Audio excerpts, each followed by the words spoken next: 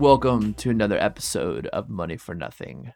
Today's episode, we are not talking blockchain or NFTs, but we're going to church to rock out for Christ. Okay, not really. But Sam actually recently interviewed Andrew Mall, author of God Rock, Inc., a new book out now on University of California Press, and it delves into the business of niche music by examining popular Christian music in America since the 1960s. And in doing so, the book kind of asks all these kind of questions around the idea of crossover, pop artist or Christian rock artist. You know, they existing squarely in the spotlight of major popular music has been a thing all my life. I remember in my early teenage years of becoming a music fan, kind of finding out some of the punk that I heard was supposedly Christian with like bands like MXPX and like the label Tooth and Nail. But if I turned on the radio or flipped on MTV, I was seeing other Christian groups such as the, ever-loathed Creed or POD. And, fast forward a couple years later and indie rock stars like Sufjan Stevens or David Bazan of Pedro the Lion are on touring circuits and getting 8.0s on Pitchfork alongside of plenty of, non-Christian groups. So in other words, what I'm trying to say is that the presence of Christian popular music seems to always have been at the shores of the mainstream or squarely in it. And, even today, some of our biggest pop stars right now came out of what, you can loosely define as a Christian music scene. But once again, what does that even mean? I think it can tell us something about how genres and music scenes are really constructed in ways that go well beyond the ways that we think about music scenes or genres. So like beyond the sound or region or era or whatever it may be. Well, Sam and Andrew Mall have plenty to speak more about on this subject. But, before we dive in, I have to remind you, as always, please rate and review us so that we can spread the good word of Money for Nothing. And please sign up for our infrequent newsletter at moneyfornothing.substack.com. That's the number 4. Here comes the music and then the interview. Enjoy.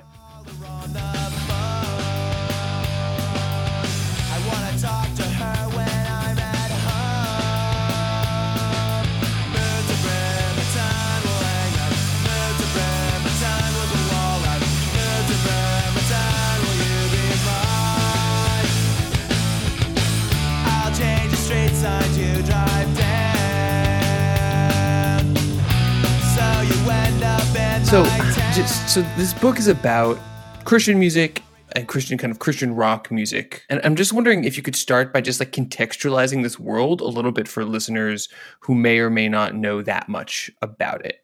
Like how I know that Christian music and Christian rock music is a big deal, but I don't really have a sense of how big a deal it is. So the best way to describe the Christian music industry in the United States is as kind of like a parallel infrastructure to the not Christian music industry, to what the Christian music industry calls the secular industry, the general market. So the Christian music industry exists in kind of a parallel infrastructure to what they call the general market and what you and your listeners might just know as the music industries. And what I demonstrated in the book is that when the Christian music industries really kind of formed around these emerging genres of Christian rock and other forms of Christian pop music in the 1970s, they were largely independent from the existing infrastructures. There were new labels, there were new management companies, new radio stations, new publications that all existed to document and to promote Christian popular music and rock, and also to exploit it, to make money off of it, to distribute it and to sell it. And this sector of the music industries gradually grew and became bigger and bigger and bigger throughout the 1970s and the 1980s. And we can talk in more detail about that if you like, but we got to a point in the late 1980s, 1990s where the largest Christian record labels were grossing tens of millions of dollars, and they were attracting the attention of the existing major record labels at the time. And over a period of about 4 years or so, the largest Christian record labels, and many of the smaller ones as well, were all purchased and acquired by major labels in the general market. And that remains to this day. The two largest, well, of the three largest Christian record labels, two of them are still owned by a major record label. So Capital Christian Music Group is the biggest one, and they have kind of built their music group around Sparrow Records. And the other one is owned by Sony Records. The third one, Word Records, the used to be owned by Warner Brothers, and it was Warner Brothers executed kind of a partial sale to Curb Records, which is kind of like a major indie, a large indie, in the 2010s. Then Curb Records eventually bought the other half of Word Records. So as far as how big this is, there's data. There are data that we have from the 1990s and early 2000s that are publicly available that essentially show that the revenue earned by Christian record labels was reaching 6, 7, 8% of the gross revenue of RIAA reporting labels in the United States. So that's kind of small, but it's also bigger than other breakout numbers we have for, say, jazz or classical music or even Latino music at the time. So it's kind of this substantial niche that ends up being a really important line item on the balance sheets of those record labels. We don't have publicly available numbers for that anymore. I don't have a SoundScan access to SoundScan, so I can't tell you. I can't document quantitatively how big the market remains. But I can tell you that if you look at streaming numbers for some of the largest Christian artists, for Hillsong United, for example, you see that they're reaching into the many millions of hits, and the same that music is promoted broadly in much the same way that popular music is promoted across streaming services and still on radio stations as well. Radio is an interesting kind of component of this also, because radio was a huge promoter and a huge indicator of the growth of Christian music in the 1980s, 1990s, and early 2000s. So it served a huge purpose of promoting the music. And then after the Telecommunications Act of 1996 that kind of deregulated, among other things, ownership of radio stations, we have the emergence of two major networks of Christian radio conglomerates. One is called K-Love and the other is owned by Salem Communications. And they are largely responsible for essentially having Christian radio stations in every major radio market around the United States. And those stations are still there, they're still present, and they are still an important driver of consumption of Christian music. No, for sure. I mean, that's one of the like the long car drive games. It's like, is this a modern rock radio station? Or is this a Christian rock radio station? And the same thing with country. Is this country or is this Christian? No, so it's really interesting. So you describe this whole world.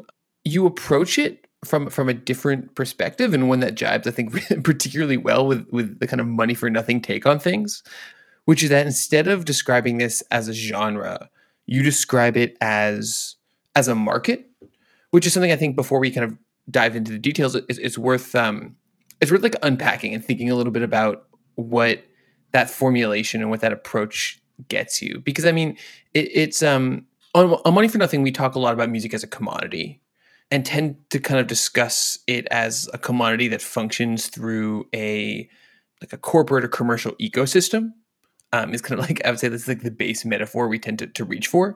And the really interesting thing I thought about your description of this as a market is the question of boundaries and the question of who's inside the market and who's outside the market in a way that I thought really helped to get at the stakes for these artists and some of the dynamics that otherwise I think I would have never really thought to think about. Yeah, so I draw the concept of markets from the industry, from thinking about the cultural intermediaries that work for record labels and that work for radio stations and that help manage artists and help book their tours. How are they thinking about the music? Oftentimes they're not thinking about it in terms of genre, or at least using that word that the way that music scholars might use. They're thinking in terms of finding musical elements or musical characteristics that connect specifically to particular audiences that they want to reach, to whom they want to sell tickets, to whom they want to promote streaming or sell records, to whom they want to sell as advertisers for radio stations. So one of my motivating ideas for this particular taxonomy or hermeneutic is really to think about what can we find in the object of study itself. If the object of study is this industry, what can we use from within that industry that can make sense to help us understand the music and the way the music is organized the same way that the cultural intermediaries understand it? So maybe a parallel moment is Eric Weisbard's book on radio in the United States, where he's talking about commercial radio formats. And he's talking about genres also and how they kind of move fluidly in and out of commercial radio formats, but AOR is not a genre, right? Top 40 isn't a genre. I mean, we know what rock is, we maybe know what pop is, but radio formatting doesn't always go by genre. So that was my starting point also, is thinking about how the marketplace kind of shapes the ways in which music itself ends up being categorized. And then, once I got to that point, it's like, okay, well, is it a top-down construction? Are there promoters and radio promoters and programming directors? Are there label personnel, A&R people telling these artists how to do it? Or is it kind of bubbling up from the bottom? Are there artists who are kind of, finding new ways of expressing themselves that are really connecting with audiences? And the way that it's talked about in the industry itself is both.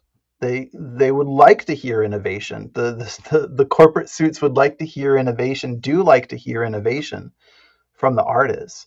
But they can't throw too much innovation at a defined audience because they're afraid that audience is going to revolt. And they can't afford that. Maybe they could have afforded that in the 90s when there was a ton of money flowing around, but they certainly can't afford that in the 21st century. The business of selling and promoting music to audiences has gotten really, really challenging for everyone. No. That approach makes a lot of sense. But one of the things I think that's really interesting about how you describe Christian music functioning is the diversity of sounds and styles that can fit in that market.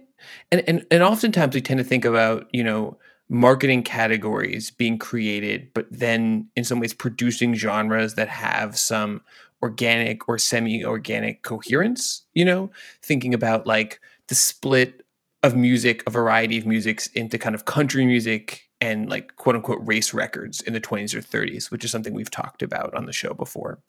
And what's really interesting about this Christian music scene, if I read you right, is that because of the very specific cultural dynamics, the religious dynamics, not always, but sometimes more things can fit in as Christian music. And you kind of talk about this with these two concepts of kind of ethics and aesthetics and the relationship between them. So the market for Christian music is an aesthetically diverse market. And if and when you take the time to listen to a Christian radio station, oftentimes it can also be aesthetically diverse. It'll play a variety of genres. And I think the major reason for that is because the organizing characteristic of Christian music is not how it sounds, right? The organizing characteristic of Christian music is what it expresses or who expresses, right? So what it expresses, does it express something related to Christian belief? Or who expresses it? If it doesn't express something that is clearly related to Christian belief, is the person expressing, the artist, the musician, the songwriter, do they identify as Christian, right? So there's a tangent here that there's a whole lot of Christian music that you would listen to, and lyrically you would not be able to identify that it is Christian music without knowing who the artist is. the Christian market got real kind of concerned about this in the 1990s, and they tried to enact a rule that a song couldn't be eligible for a Dove Award. The Dove Awards is the Christian industry's equivalent to the Grammys. You couldn't you couldn't earn a Dove Award if your music didn't express something related to Christianity, Christian scripture, Jesus, God, etc. And they had a terrible year that year because some of the songs that were the most popular were by Christian artists, but they didn't actually talk about Christian belief. Is this the God is my girlfriend? Yeah, so you could listen to many of these songs, and if you replace the object of affection of this particular song with a girlfriend or boyfriend or a romantic partner of any gender, then it would be indistinguishable from a song of praise or worship directed toward the Christian God. So because of this kind of aesthetic diversity, you have both Christian record labels and their kind of broadcast partners and their media partners not so much talking about what makes great music or what, the salient, musical distinctions of, subgenres might be, but rather talking about the morals and the ethics and the approach to music that each Christian artist and Christian songwriter brings. It's really interesting because I've heard people who work in the Christian industries tell me that the defining feature are the lyrics, and it's not the music. That they often say it's the only, and they use the word genre. It's the only genre defined not by its music but by its content. They use the word content specifically, which is kind of funny, but to refer to the lyrics or the kind of life perspective or life view of the musician and the songwriter. So the ethics, I argue in the book, and I argue elsewhere also, thinking about how ethics relate to aesthetics in the Christian market gives us a better sense of what counts as Christian music. You mentioned boundaries, and the aesthetic boundaries themselves are too flexible to be useful for anyone working in the music industries, for anyone listening to Christian music, for anyone observing the Christian music industries, whether as an industry participant, as a journalist, or as an academic. And so what I show in the book, or what I argue in the book, is that we have to think through the ethics of participation as well. And in the Christian music industry, that also aligns with morals that are taught and are learned through religion and as a component of religion. The whole point of doing it like that, not the whole point, but part of the point, one of the results of doing it like that, is that we can take kind of the same construct of the interrelatedness of ethics and aesthetics and apply it to other markets, apply it to other scenes, subculture, genres, whatever taxonomy you want to use. Everywhere you look, you will find a style of music or a music community that is bounded not only by the sound of its music, but by the approaches it uses to create and distribute and consume music. The moment that kind of founds the foundational moment of Christian rock music is the Jesus People movement of the 60s, which is incredibly important and I think relatively unknown for many listeners. I'm wondering if you could just talk about that really briefly. Oh, I'd love to. So the Jesus People movement emerged in the late 1960s and early 1970s, or rather it emerged in the late 1960s and kind of died off by the mid 1970s. And the best kind of capsule definition is it was the Christian counterculture. It took place along the West Coast, both in Southern California, but also in Berkeley and around the Bay Area, in San Francisco rather. And it exists kind of alongside the counterculture that we already know about at the same time, maybe a year or two removed.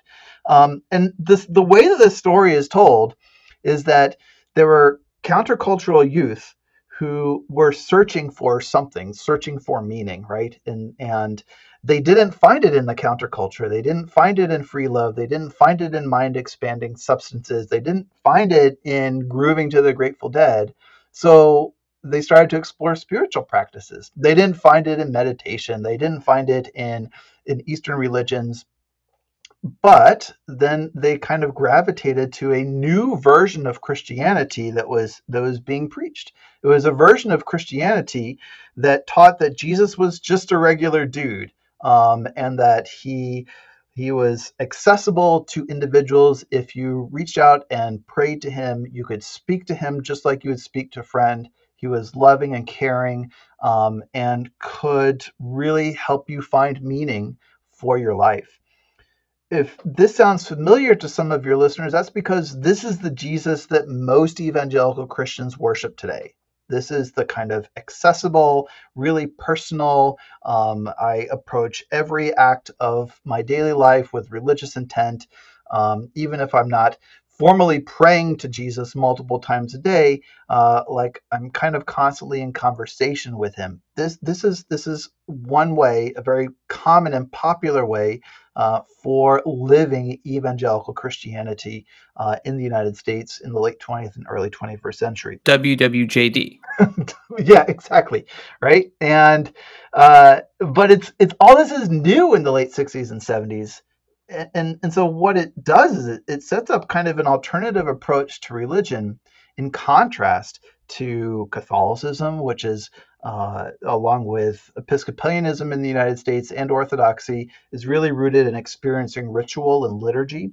It also sets it up a new form of Christianity that is different from Christian fundamentalism, which really advocates for adhering to the rules as they are written in the Old Testament.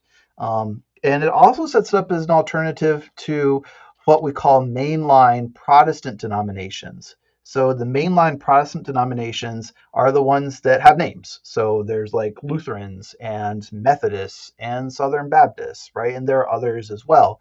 Those forms of Christianity, like a lot of youth, were rebelling against it, in part because it felt stuffy, it felt old, it didn't feel like it connected to their daily lives as kind of countercultural youth, or at least youth whose values didn't align with those of their parents, right? So what we have in the Jesus People movement is this new way of experiencing religion, but also of practicing religion that really speaks to this growing individualism of youth in the late 1960s and early 1970s. And most of them grew up listening to rock and roll. Yeah. And they wanted to hear music that reflected kind of their, acoustic guitar toting vibes, right? Like not only were they listening to rock and roll, they were also playing it, right? I mean, geez, I feel like everyone I know could strum an acoustic guitar, 3 chords on it, and that's, I feel like that same was probably true in the late 60s and early 70s. But it's also connecting with musicians who already know they want to have a career in music, or already do have a career, even if a small one, in music. So another thing that one of the things that's happening is these many of these musicians who have also similarly traveled to California, to San Francisco, and to Southern California and Orange County. They are connecting with this new version of Christianity, and they're like, well, what can we do to live our faith and to preach our faith and to communicate how important it is? Well, we'll just do what we already know how to do, which is write songs and sing. And many of them are like kind of psychedelic rock artists. Many of them are just kind of acoustic guitar driven, like Byrds, like rock and roll, like the band The Byrds. And many of them are kind of, I talk about Keith Green in the opening chapter. He's a pianist and singer-songwriter. I think I relate him, like if you listen to Elton John, like there's a real sonic similarity between the two. So Keith Green is writing songs that are piano driven, but they're also rock and roll songs, at least as we would define rock and roll in the 1970s. And so what's really interesting about this is that as these musicians, many of whom are like real participants in the Jesus movement and often had careers in the music industry prior to it, so they're not, for the most part, emerging out of Christian music making. They're emerging out of music making that then go Christian. And you talk about this fascinating tension between their ideas of whether their music making and record making are ministry, so they should be given out, the good word free to as many people as possible, or are they commodities? And kind of the story of the 70s into the 80s is in Christian rock music is the figuring out the balance, the proper balance between those two. Yeah, Keith Green is the perfect example of this because he is really, the word is convicted. He's really convicted about the purpose of his music is to minister to people and even to preach and get people to convert to Christianity. And he gets to a point where he feels very strongly that you can't force people to pay money to hear the word of God. You can't force people to pay money for the chance to be ministered to or for the chance to experience conversion, religious conversion. He feels that is morally and ethically wrong. And so I think this is how I open the book actually, is with him asking to be let out of his contract so that he can self-release his music and essentially give it away. So it is absolutely this real tension between music as a commodity and other objectives for which recorded music might be put.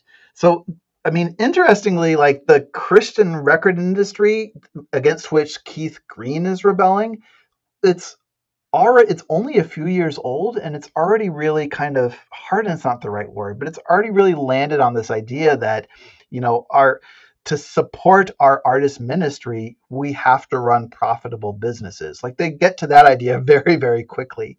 And it's, I think, a really interesting way to think about the parallels between the Jesus people movement from which many of these artists emerge, and this recording industry that kind of emerges to support and promote them, is thinking about how they are coming from or what exists before them. So what I mean is, just as the Jesus People movement is in part reflecting reactions against these other forms of Christianity or that exist in the mid to late 20th century, the Christian record labels that emerged to support the Jesus People movement's artists also exist in in distinction from or distinction to the existing record labels that sell and promote Christian music. So leading up until the early 1970s, any of the labels that recorded, and I should be specific here, white Christian music, none of them were interested at all in popular music. None of them were interested at all in any of the folk music that had been kind of bubbling up in the in the live music scenes. They were only interested in recording like hymn singing and classical music. And it's just really it's important moment where record labels for the record labels that want to release and support the Jesus music artists, they're kind of working against the trends in what had been up until that point the Christian music industry. The point is that Christian music industry doesn't start in 1970 or 71. Its history goes back earlier than that, but they only start releasing Christian rock in the 1970s. Yeah, and I mean, I think that the point here that we're talking about white Christian music, where the dynamics and relationships between Black Christian music, as an example, and Black popular music is a totally different story. It feels like to me. Yeah, it's a totally different story. It's one for which I did not have room in this book. So, I think an easy way to criticize the work that I do in this book is that it doesn't account for the experiences of Black artists and the African American or Black music that's also religious. So that's true. I haven't written about Black gospel music in this book. There are many artists who are writing, many authors who are writing about Black gospel music and have written about Black gospel music way more than I could. But if you were to look at the history of record labels, we see there are many record labels that are releasing Black gospel music in the 50s and 60s and 70s and promoting it to a wide variety of audiences, much like Tooth and Nail starts to do in the 90s and the aughts. There is a secular audience for gospel music, and I don't think that the white Christian record labels, or rather the Christian record labels that are recording white artists, I don't think they learned anything from the gospel labels. Like there's a real boundary, if you want to say another boundary. There's a real race boundary that divides the Christian music industries. So what basically happens is that in the 70s, you start then getting artists who are playing music to the Jesus people as they kind of filter into a variety of more established churches. Those artists become increasingly popular and kind of like you talk about Sparrow Records, and these record labels become increasingly profitable because it turns out there's a real market here. And then you start building out that infrastructure of radio stations and record labels and touring networks. And that's really the 70s into the 80s is really when the parallel infrastructure gets created, right?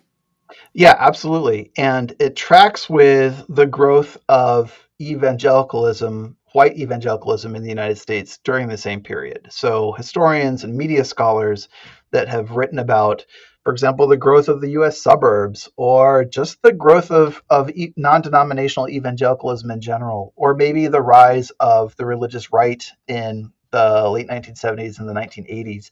All these are telling different versions of the same story, that that religion is increasingly important and increasingly present in the public sphere in the United States. That it is not something that you hide or that you segregate in terms of your identity or how you present yourself to the public at your place of business, at your school, whoever you are religious. If you're a non-denominational evangelical, you're religious your entire life in wherever you are participating. So as religion itself is increasingly present in the public sphere, we see that there are consumers who identify as Christians and identify as non-denominational evangelical Christians that, as I said before, are searching to find, searching essentially to ethically consume. I talk about ethical consumption a lot in some of my classes, and this is maybe another version of it. That, if you care where your money goes, if you care about the ethics of the people who create the goods and the services for which you're paying, then if you are religious, then maybe you want to support businesses that are religious. And that these kind of the growth of the Christian music industry tracks with the growth of the suburbs, tracks with the rise of mega churches, tracks with the growth of non-denominational white U.S. evangelicalism. And then kind of in a funny counterpart almost, because this ethical consumption grows, it means that these record labels are increasingly successful, and so then they get attention from the majors, which is almost like the story of like health food and like small niche ethically made brands that they all ended up microbrews, they end up being bought by Anheuser-Busch because turns out they were successful.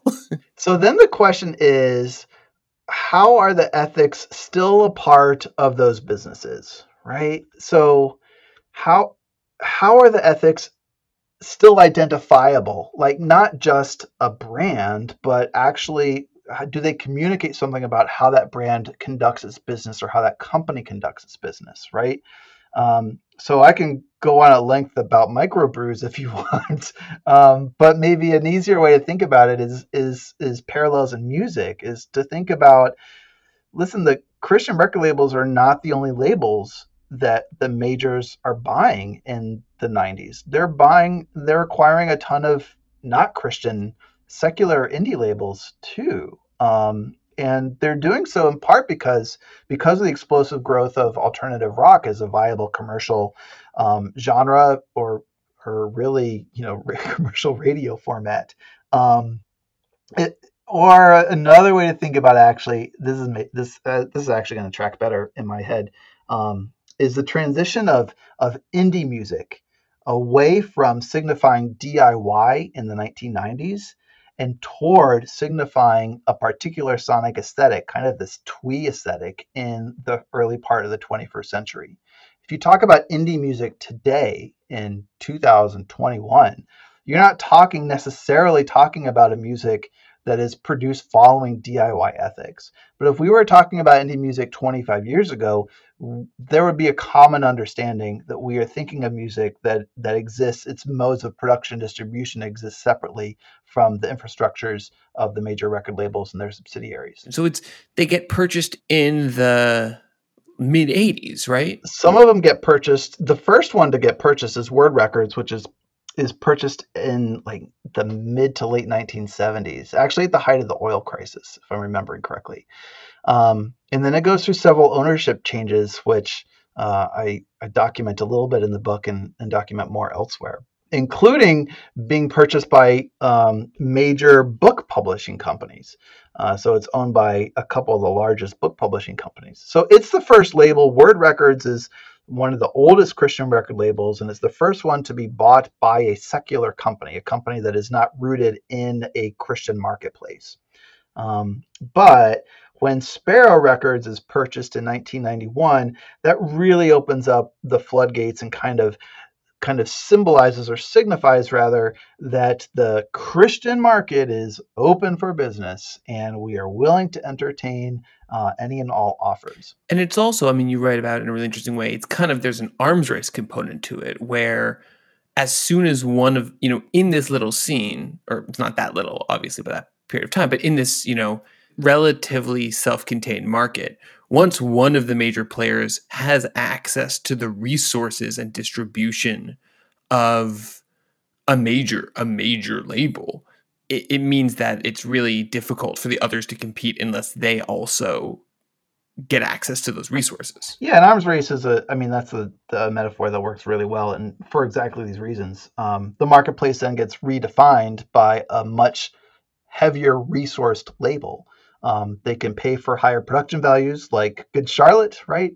But they can also pay for placement. In a marketplace that is dominated by physical retail, you want your CDs and your cassettes to be seen when people walk into the store. You also want them to be in the store, period, right? So Walmart or Kmart or Tower Records might not order music from you because they just don't order. They don't have existing accounts with Christian record labels. There's no way for you as a record label to access them through your distributors, right? So a partnership with a secular or general market major record label then becomes essential to connect to those retail outlets. If you are trying to get your music heard on top 40 radio or general market commercial radio stations, you need radio promoters that know how to work those program directors. Those radio promoters aren't cheap, and the Christian labels don't have the resources to hire those people. So that's another kind of thing that these resources of the major labels begin to pay for. And of course, you don't want to be left behind because you still want to remain relevant in the Christian market.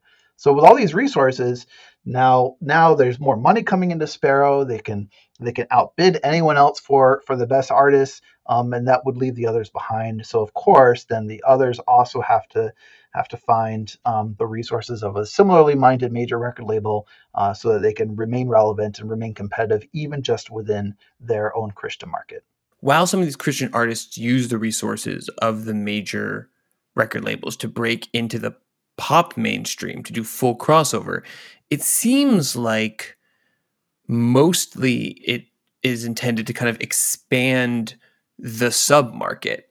That's where the real benefit is this kind of consistently record buying, kind of very relatively stable, relatively loyal fan bases, and that you could just reach more Christians with Christian goods, Christians who maybe didn't know there was this rich and deep of a Christian music community, rather than trying to send the biggest Christian stars into the Billboard top 10.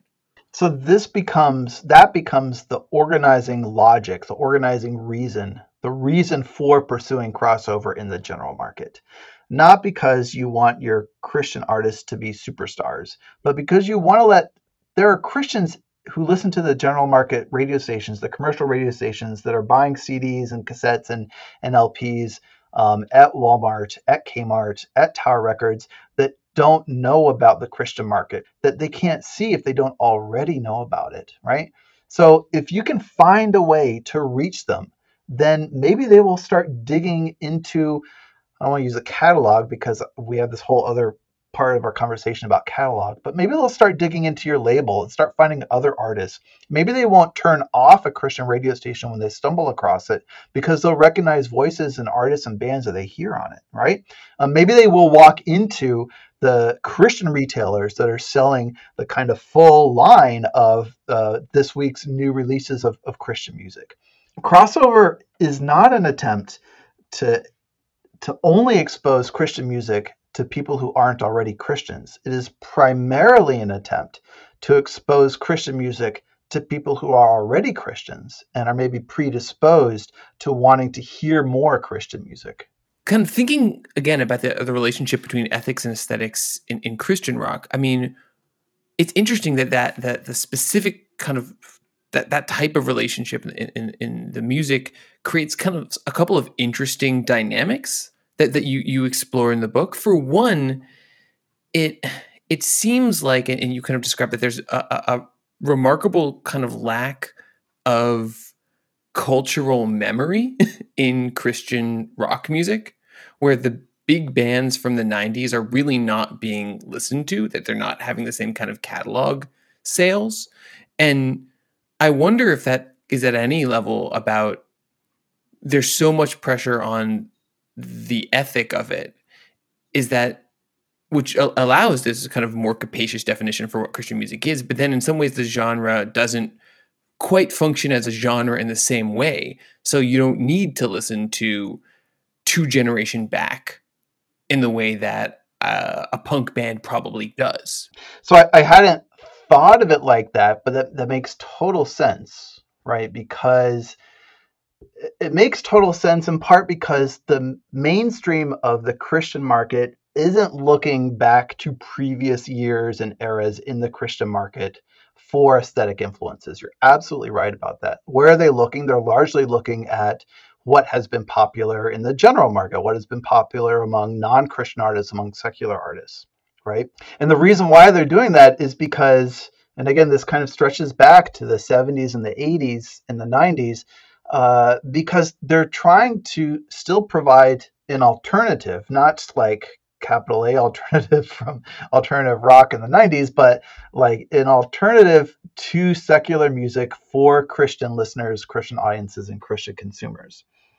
And the best way that they know to do that is to replicate the music that is successful with audiences who are not Christian. So, hey, if we can find an artist that sounds like this, if we can incorporate the musical characteristics that turn out to be really popular or connecting with audiences, then we can also be successful as this kind of parallel infrastructure, as I said earlier. The exception is in the kind of Christian subculture genre scenes, like Christian metalcore and Christian hardcore. There are artists now that have been present and been important in these scenes, in these genres for a decade and longer. They're important not only because they have Christian audiences, but they are also important because they have audiences who are not Christian, and because there are musicians and bands who are not in the Christian industries that are citing these Christian bands as influences.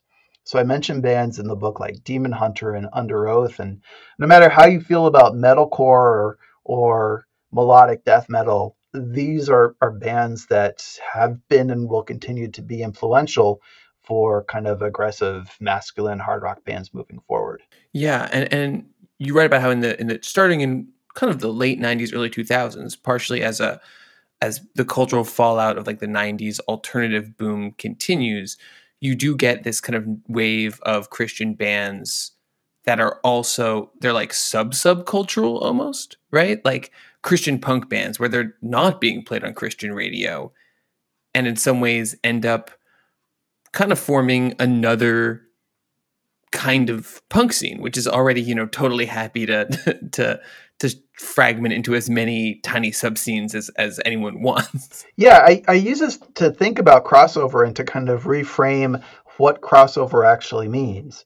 When music industry scholars and music industry professionals talk about crossover, they're usually talking about an artist or an album or a song that had been targeting a smaller and more niche audience, now being kind of accessible to a much larger audience, right? So I think the word originally meant literally crossing over from genre-specific charts in Billboard to the Billboard Hot 100, right? So it's like this moment of cross. In the 1950s, for example, we can talk about R&B and rock and roll artists crossing from black charts and from country charts to a top 40 chart. And just like in the 1990s, I talk about Amy Grant, who's crossing over from essentially the Christian market's equivalent of top 40 to the secular top 40. But at the same time, we also have, as you mentioned, these subcultural Christian bands and artists who they're not financially successful. They're not commercially successful in the Christian scene. So they kind of skip this crucial step of like being successful in the Christian markets before they find success in the mainstream markets or the general markets. So how does a theory of crossover then kind of account for that or accommodate that? Or in a different sense, how does a theory of crossover account for artists who have audiences in multiple markets but don't have significant commercial appeal in either of them? A great example of this is someone like David Bazan and Pedro the Lion, or someone like Sufjan Stevens, right? Both of these are artists who emerge from a Christian scene, play for Christian audiences, and then find a decent amount of success in the world of indie rock, but they're not charting. They're not like commercially successful. They're not in a Billboard Hot 100, but they have stable audiences. And in some ways, I almost wonder if their ability to find that success is at least partially a result of that failure to find success in kind of capital C Christian music, that if they're not quite categorized that way, and so almost because of their subcultural status within the Christian music economy and the Christian music market, they're able to cross those boundaries with less trouble. So there are some examples of artists who just they tried to succeed in the Christian market and they couldn't, so they just kind of abandoned that and then tried to succeed in the general market. The biggest example of this is Katy Perry, right? She was originally a Christian singer-songwriter. Her first album fell flat, so she retooled herself, redesigned her music, hooked up with producers, and now she's a major pop artist.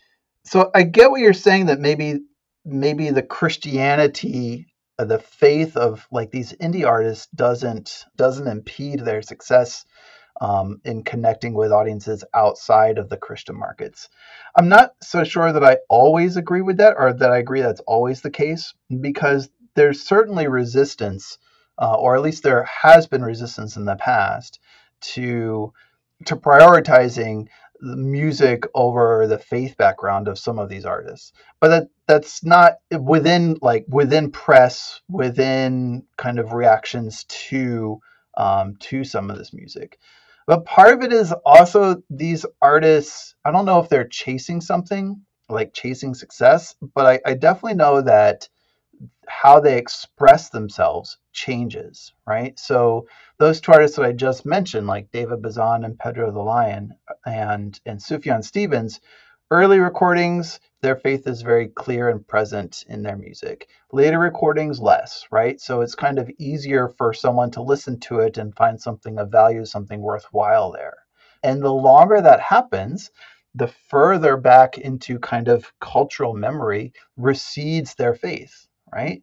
I remember reading reviews of Carrie and Lowell, the Sufjan Stevens record, and people being surprised that faith is present in it. And I was reading that and I was like, well, like maybe faith wasn't present in like the BQE or in The Age of AIDS or in Come On Feel the Illinois. But if you go back to his first records, if you listen to Seven Swans, for example, like it's very kind of faithful.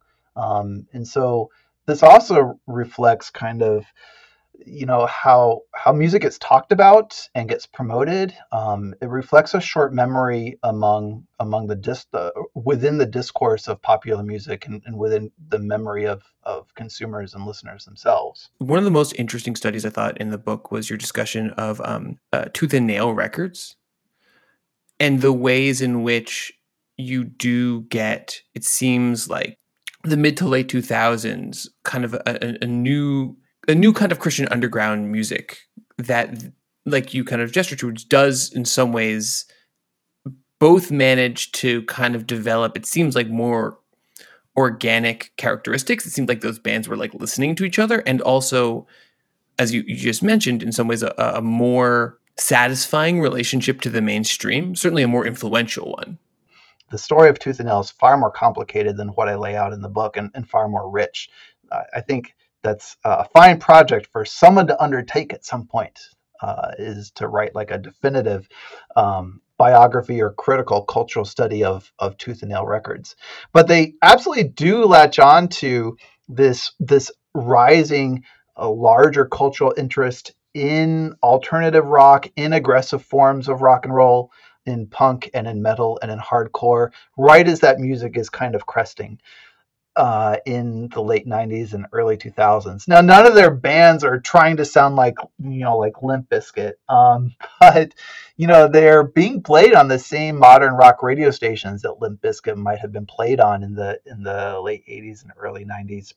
And they get to a point where the music that they're releasing and the artists that they're signing, they are touring with not Christian artists. They're touring with secular artists who don't record for Christian labels.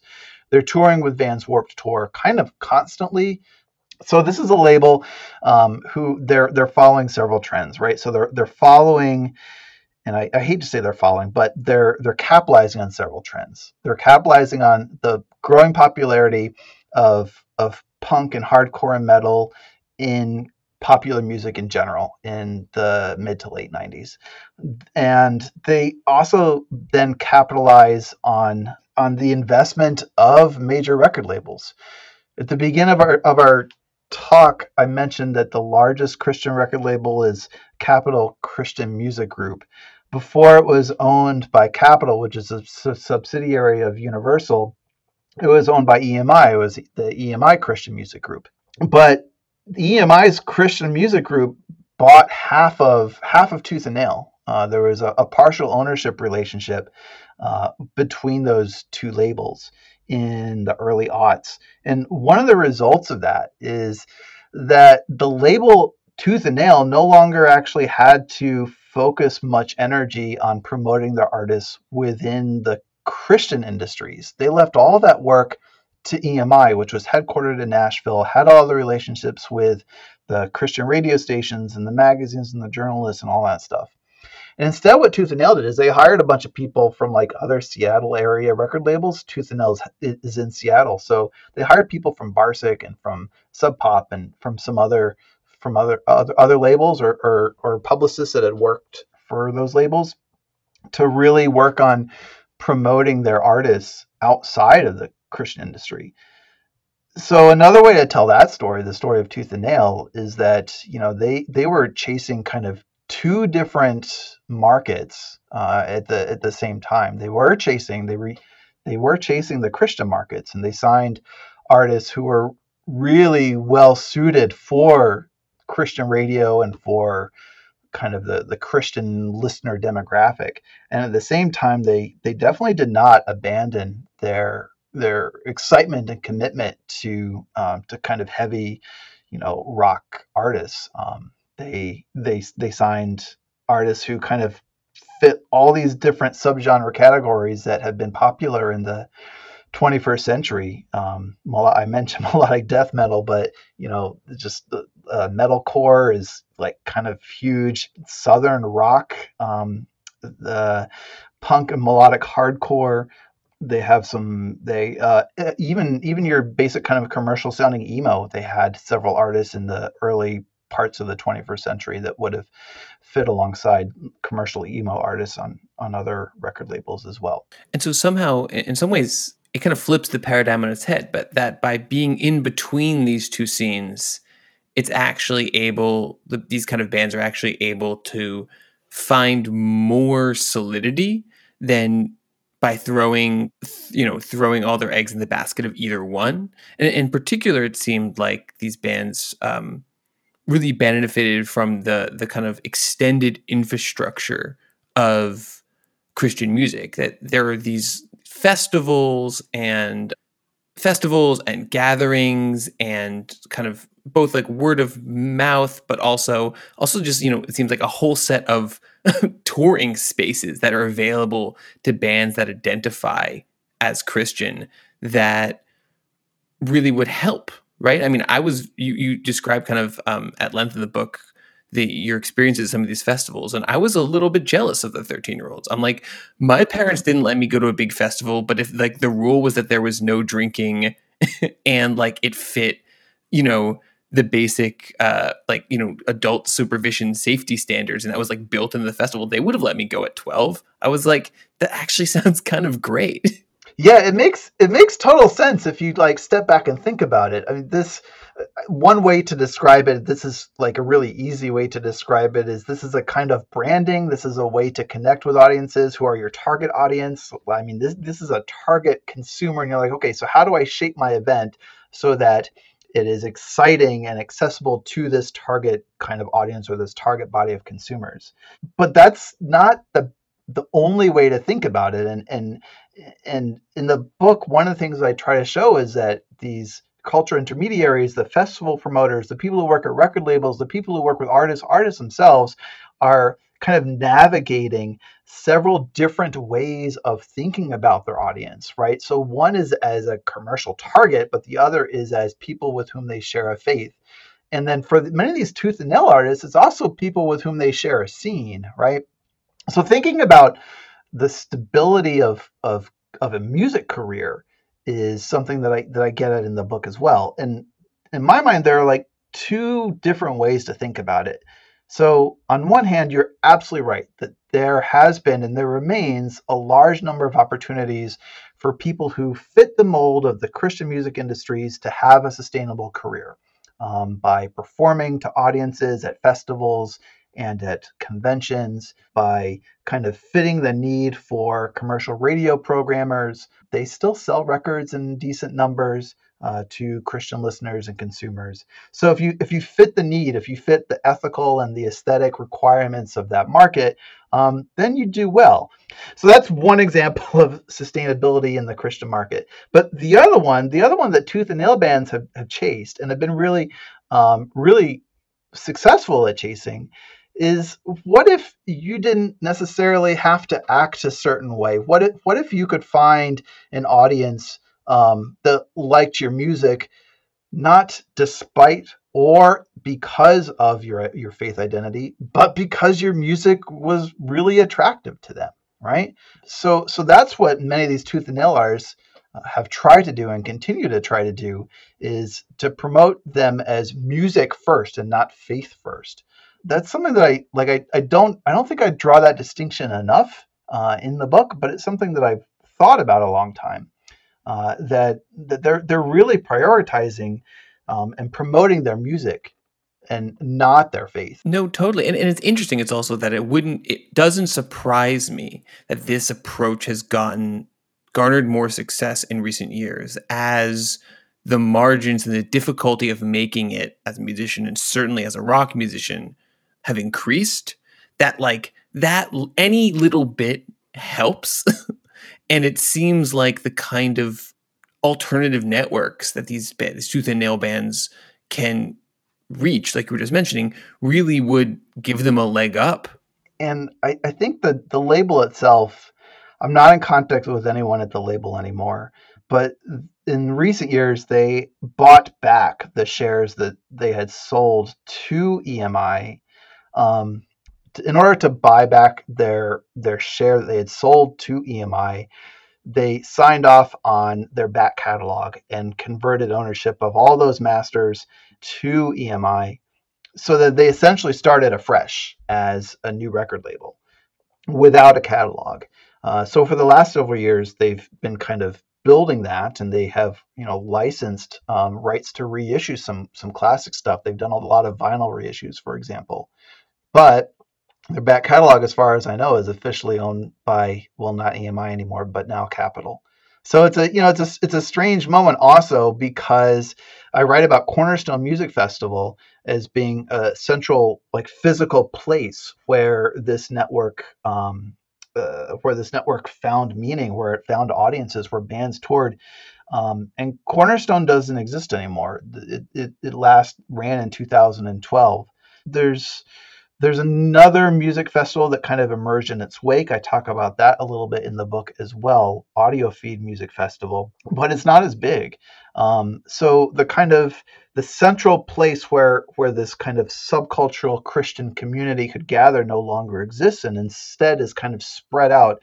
This is the story of many subcultures, obviously, in the last several decades. That people might not be traveling as much. Subcultures are not as rooted to geographic regions. With the rise of social networking and just internet connectivity and so on, this Christian subculture, or the subculture of like Christian metal and punk and hardcore is a similar story. The flip side of these bands, and just another kind of, I think, example that you talk about that kind of gets at some of the complexity of this issue, are these bands that kind of come out of Christianity or come out of Christian rock music and then find success in the mainstream, and then have often a very tentative relationship to those roots. So whether that's like Switchfoot, you write about Mute Math, that are bands where they really didn't want to be understood as Christian bands. A lot of the resistance at the time that those bands were trying to break it in the general market, trying to break into the general market in the mainstream, was this idea that the people that were promoting them, not the people at the labels, but like press people or program directors at radio stations, maybe purchasing managers at retail locations, if they saw the word Christian in that band's one sheet, they weren't going to program that band. They weren't going to order that band. They weren't going to book that band. Right. And it kind of like that bias is decades old. Like by the time Mute Math and Switchfoot are trying to break in the early aughts, that bias is several decades old. It's several decades old in part because, the bias itself is rooted in the sense that Christian popular music is by nature derivative of general market pop.